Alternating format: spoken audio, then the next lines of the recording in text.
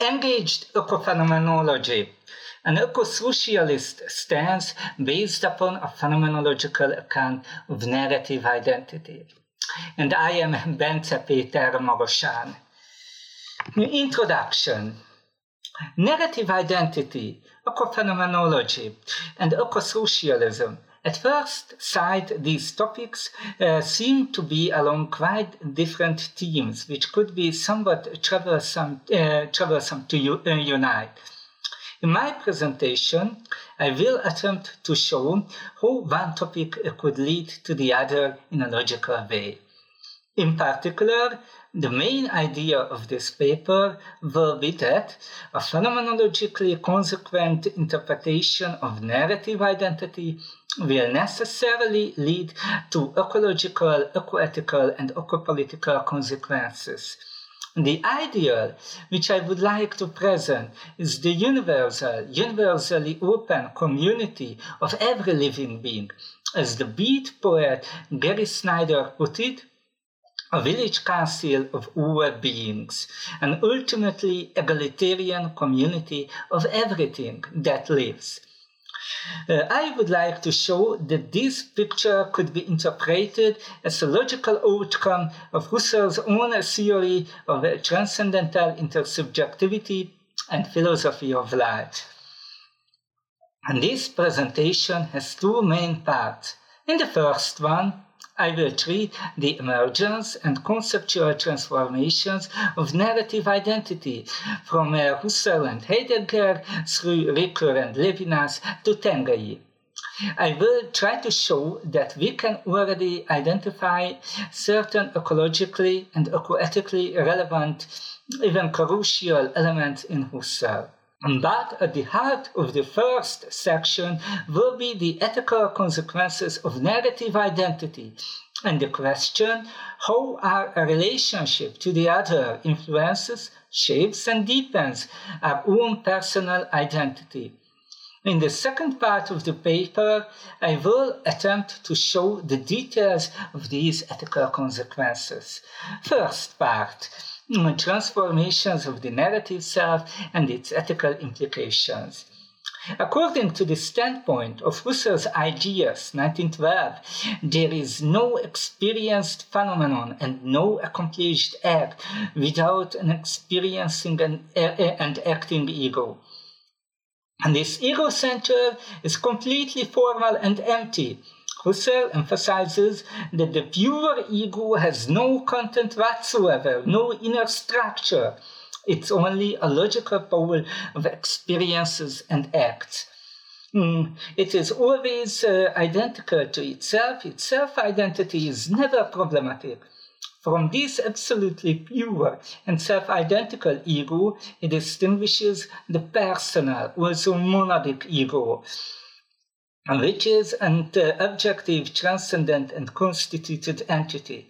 After he started to unfold the principles of a priori genesis, so when he commenced to elaborate his genetic phenomenology, he also managed to find such a conception of this personal or monadic ego, which is not only a constituted objective entity, but also a transcendentally functioning, constituting subjective agent.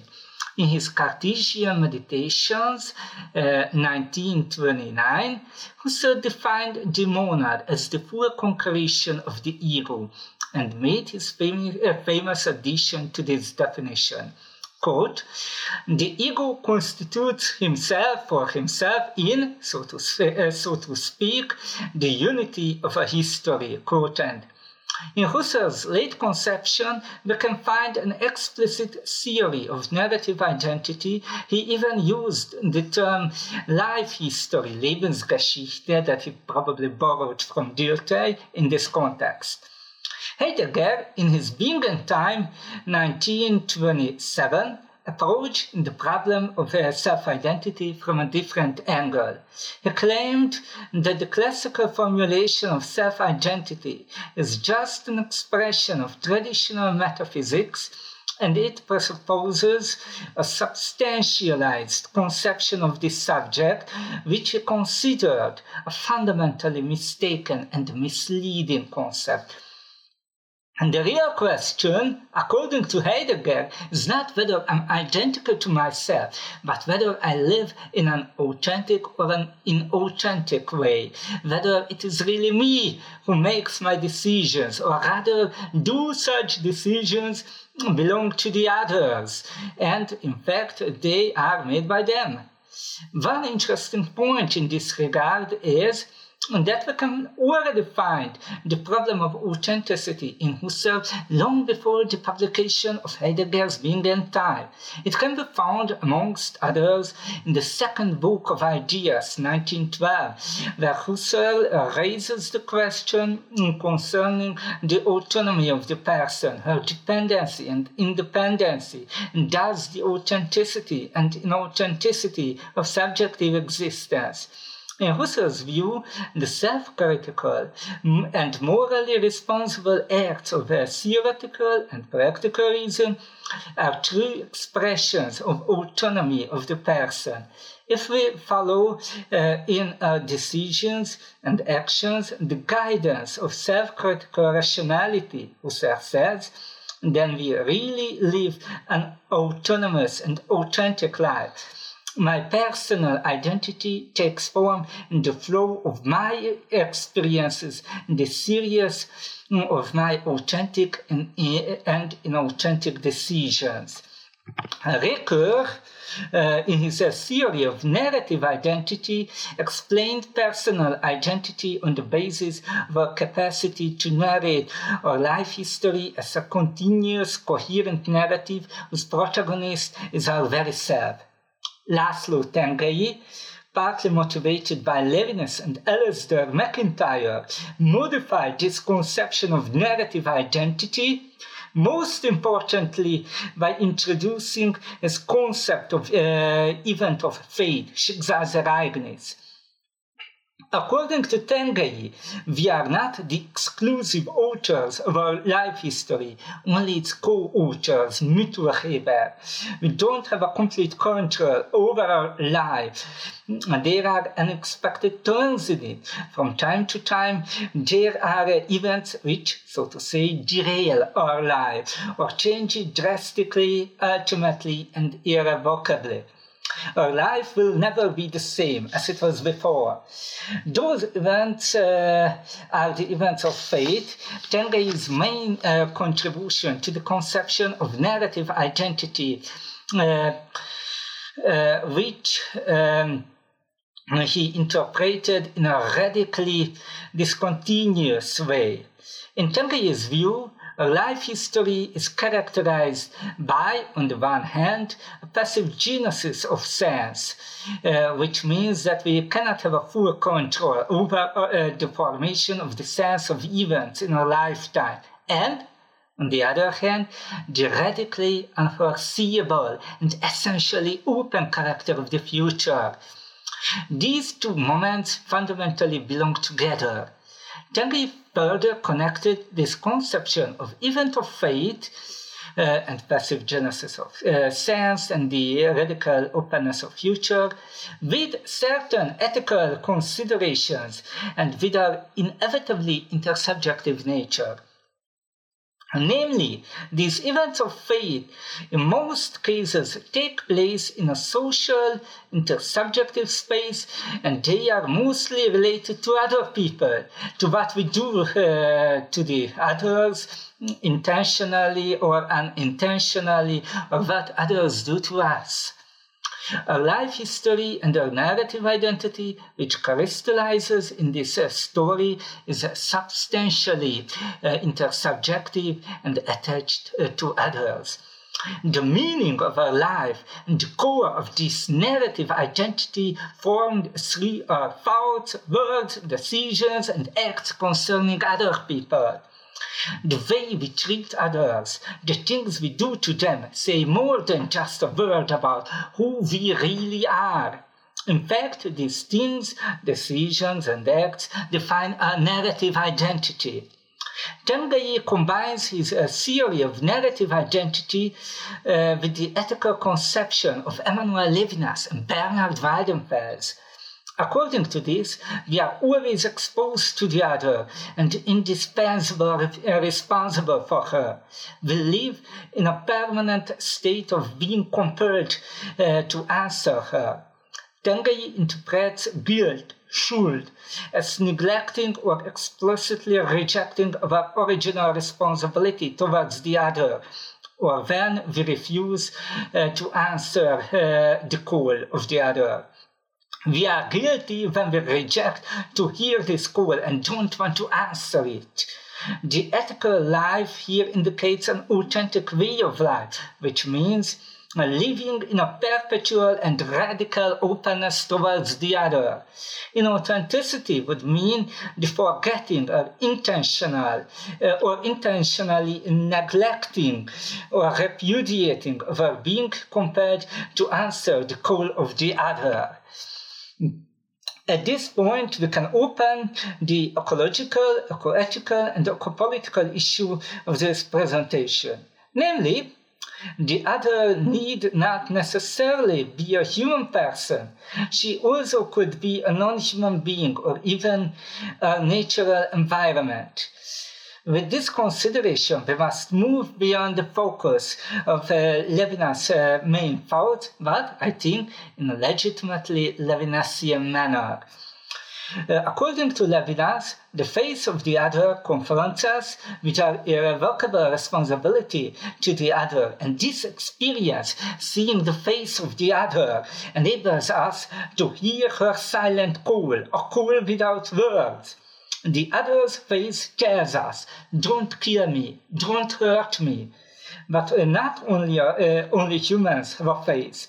The genuine experience of meeting an animal or any living being in general, in my interpretation, proves that they have a face too, which expresses the above-mentioned messages. Don't kill me, don't hurt me.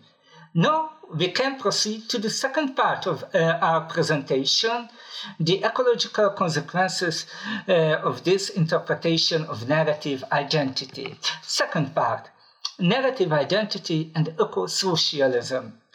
In his 2003 essay, An Understanding Heart, the Czech philosopher Erazim Kohak placed Husserl's notion of transcendental subjectivity and life world, Lebenswelt, in the center to lay down the foundations of an ecophenomenology.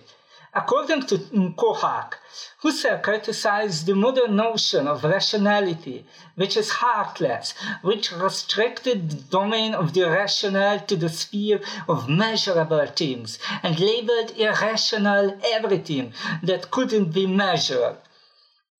It's a narrow, limited concept of rationality that excludes emotions, values, and everything qualitative, and which cannot be quantified exactly. From the viewpoint of such a rationality, we must eliminate all these things, emotions, values, qualitative matters, from scientific investigations as essentially irrational.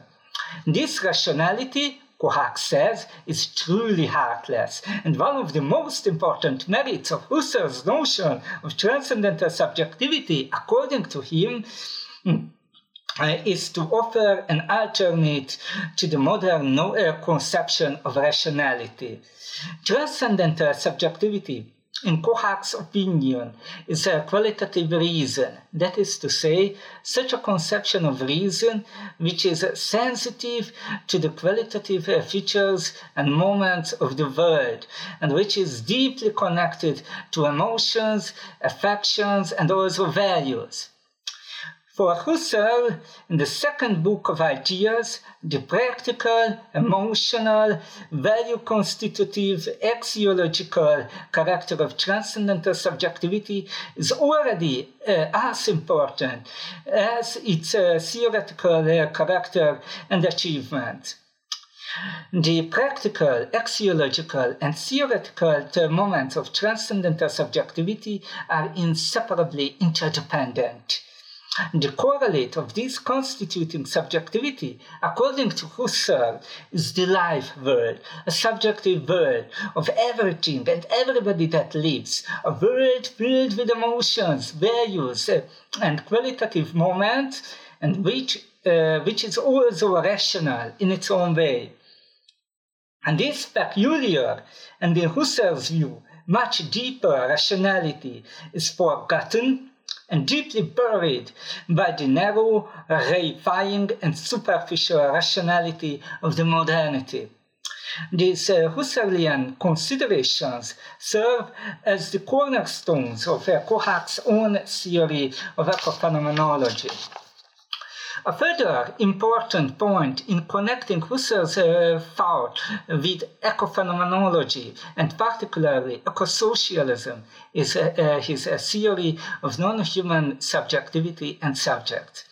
According to Husserl, non-human living beings also have their own peculiar subjectivity, and they also constitute the world in their own non-human way.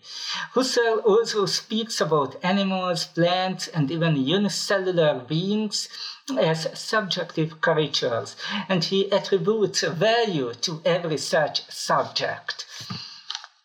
Now, if we have a look at the main positions of ecoethics, we find that they could be placed in a coordinate system that has two axes: ecocentric, anthropocentric, holistic, individualistic. And thus we have four characteristic standing points. Holistic ecocentrism, for example, Arne Naess and his followers, the deep ecology. Individualistic ecocentrism, for example, Paul Taylor's biocentric egalitarianism. Individualistic anthropocentrism, David Pepper's humanistic ecosocialism, and finally, holistic anthropocentrism, ecofascism. The classical political currents also integrated certain ecological motives. In the last few decades appeared eco-conservatism, eco-liberalism, and eco-socialism. We would like to join here this latter. The particular version of eco-socialism that we want to represent is moderately ecocentric and slightly holistic. Holistic to be able to claim rights not only for individuals but also for populations and larger wholes. We could also call it biocentric ecosocialism. In my interpretation, it is a logical consequence of Husserl's own theory of life. If every single form of life is constituted as valuable, and then we act authentically, morally, and rationally only if we treat every living being accordingly, as bearer of intrinsic value, that is to say, as a goal and never merely as an instrument of our actions. The ecological position that follows from these Husserlian thoughts is moderately egalitarian, which means that it never treats a living being in an entirely instrumentalist manner. We, furthermore, linked this position to ecosocialism because it is one of the main goals of biocentric ecosocialism, to find ways to maximize the potentialities of every living being and every ecosystem. This principle of maximizing the potentialities of living beings could be regarded as a consequence of the biocentric and moderately egalitarian implications of Husserlian phenomenology. The ethical and political consequence of such a biocentric and eco-socialist position is the principle of maximizing the potentialities, which contains three sub-principles. Firstly, mankind should harmonize its relationship to nature as a whole. This Harmonization regarding the non-domesticated nature, divisoreness, simply means the imperative of let it go, of non-interference. It means that we allow divisoreness to regulate its own processes and grant it the maximum latitude to grow and evolve, and not to expand beyond our limits too much. Secondly, to minimize the suffering that humans potentially and actually cause to other human and non-human beings. And lastly, to strive after such a social system which could grant maximum freedom and maximal chances of a happy, creative, and meaningful life for every human being. Altogether, it's about maximizing the potentialities of every living being and life in general. Conclusion: a consequent phenomenology of life implies such an engaged, activist ecophenomenology which represents the rights of all living beings and enables them to maximize their potentialities. Thank you for your kind attention, ladies and gentlemen.